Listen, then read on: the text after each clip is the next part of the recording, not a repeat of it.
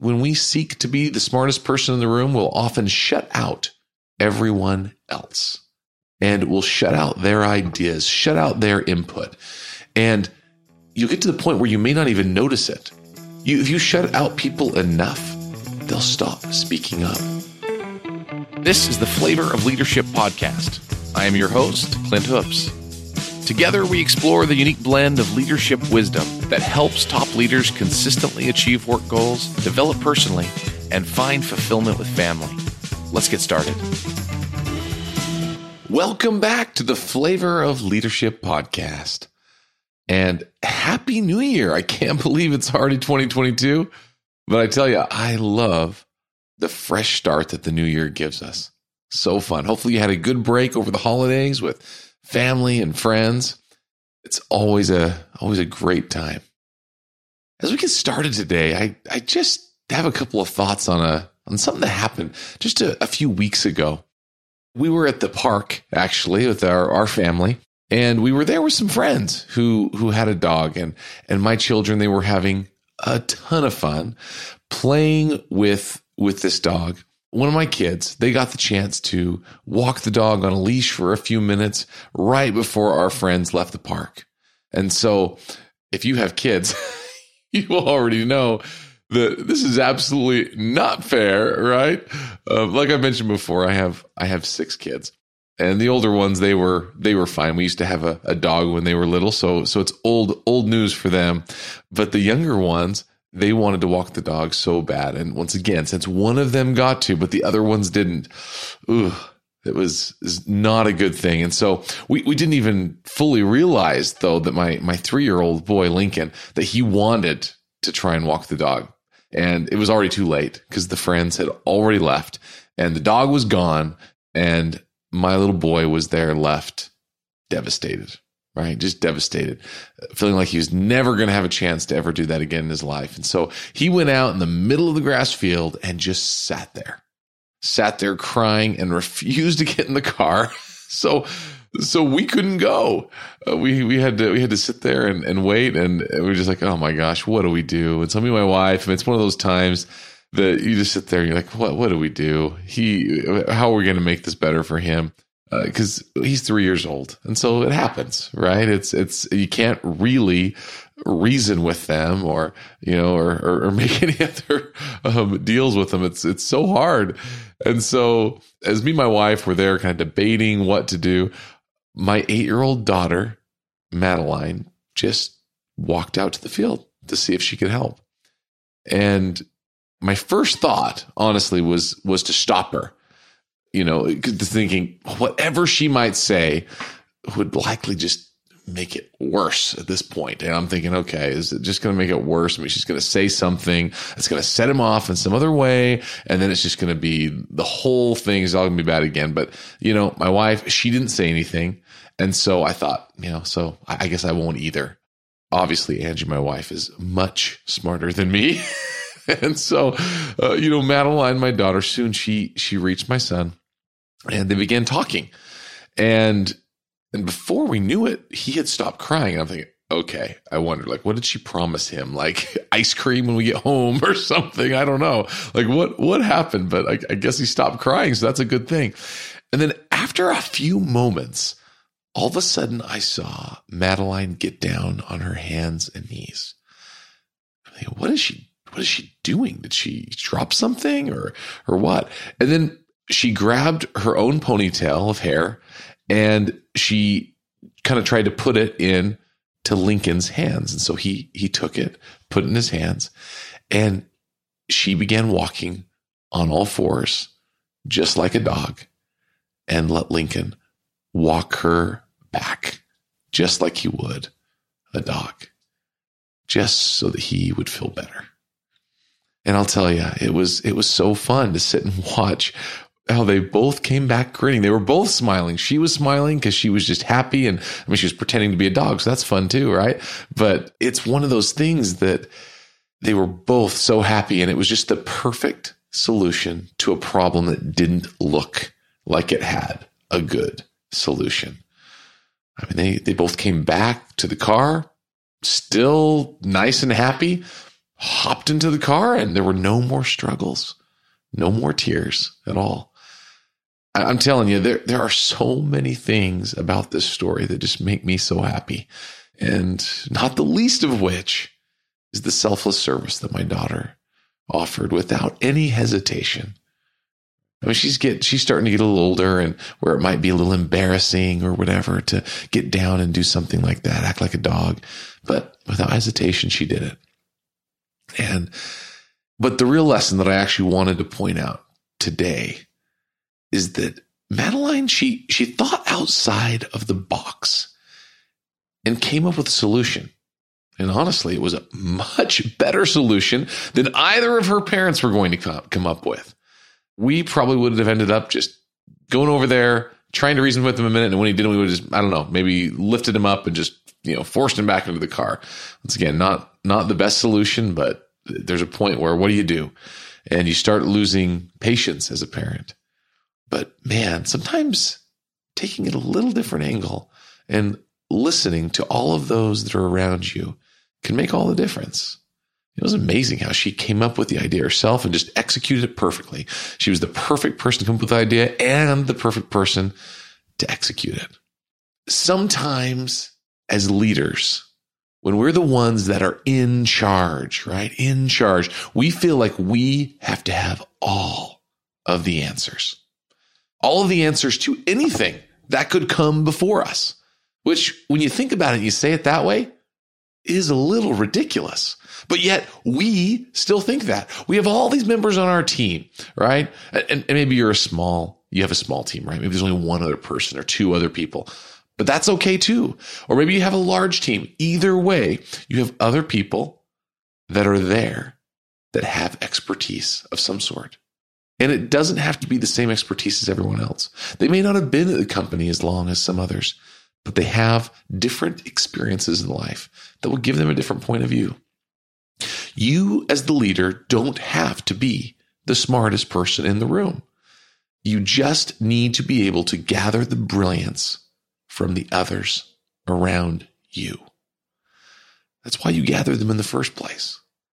John C. Maxwell, he said this. He said, "The smartest person in the room is never as smart as all of the people in the room." And I believe that's true. When we seek to be the smartest person in the room, we'll often shut out everyone else. And we'll shut out their ideas, shut out their input. And you'll get to the point where you may not even notice it, right? If you shut out people enough, they'll stop speaking up. And you'll think, why doesn't anybody else ever have any ideas? Why doesn't anybody else ever bring up anything, right? And then it's kind of a self-fulfilling prophecy in a way. You're forced to continue to act as though you are the smartest person in the room because you have no other choice because people won't speak up. You've already shut them down enough. In this story with my daughter and my son, I was nearly going to shut down her great idea before I had even heard it. I was ready to think, oh, she's young. She probably doesn't, she probably won't be able to make it better, which is absurd, right? And that's often how we feel with some of the people on our team. We don't think to use the brilliance that others already have. This actually reminded me of another time in a management team meeting that I was leading, right? So I was in charge. I was leading it. The conversation was flowing. It was a session where we were going through, and it was truly a brainstorming and idea session. We were trying to get some ideas to be able to find some solutions to some strategy issues that we were working through. And as we were going through the conversation, I began to see how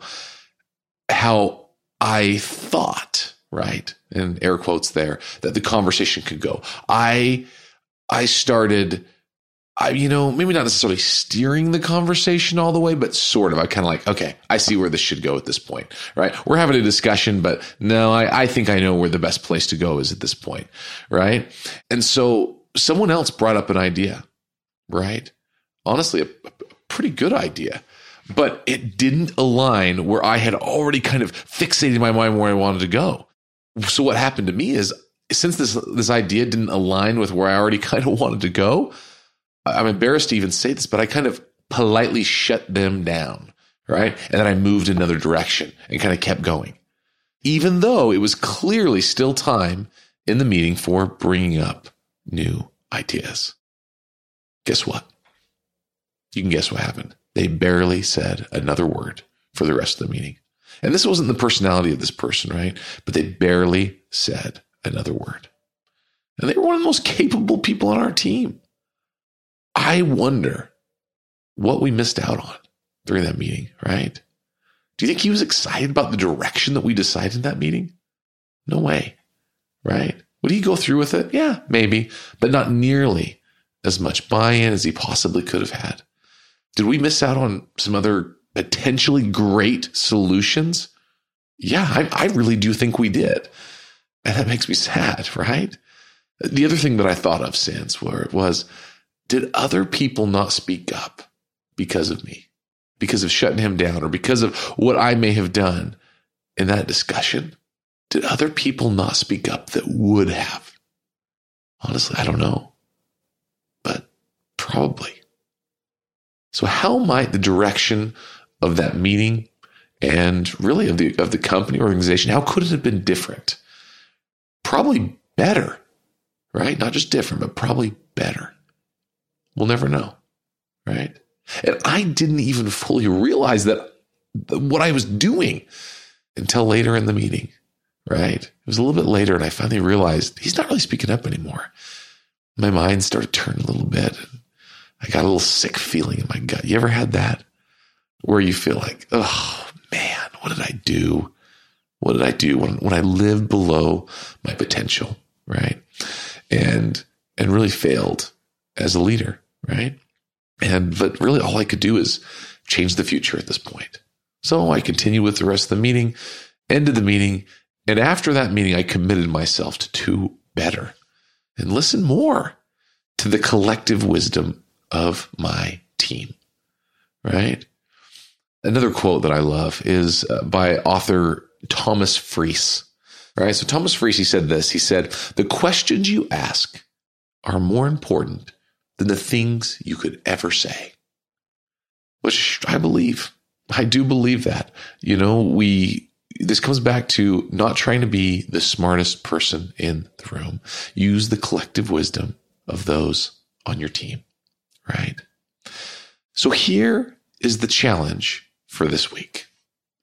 You might already consider yourself to be great at asking questions. And if so, fantastic. Let's see if we can even take it up another notch. But this week, when you are speaking with your team, try and think about this before you start telling them something, right? So when you're about to tell them something, try asking some good questions first. All right. So this week, when you're speaking with your team and about to tell them something, right? Impart your wisdom upon them. Try asking some good questions first. So let me give you a few questions that you might consider to spur your thoughts. The first one might be, why do you think that is? And whatever the conversation is, and you might be able to ask the group or an individual, why do you think that is? Or are there any other solutions? Or are there any other solutions that we haven't considered? Or can we do X, fill in the blank? Can we do X better? Or what have we not yet considered? Or how about this? What are the unintended consequences of this course of action? Maybe there are things you're not even thinking about, but someone else is. And because there's someone who doesn't want to speak up, right? Maybe they're a little bit more shy or they're not quite sure. That invitation might be enough to help them bring up something that they see that could be critical to the decision at hand, right? Or the discussion at hand. Another one might be, what impact do you think this decision will have? And you can continue that on, right? What impact do you think this decision will have on, then fill in the blank, our employees, or on our revenue, or on our boom, boom, boom. You can continue on and fill in and use some variation of these questions or any other question that comes up in the moment. So ask and then listen. right? Ask and then listen to the wisdom that comes. You might be surprised at the results.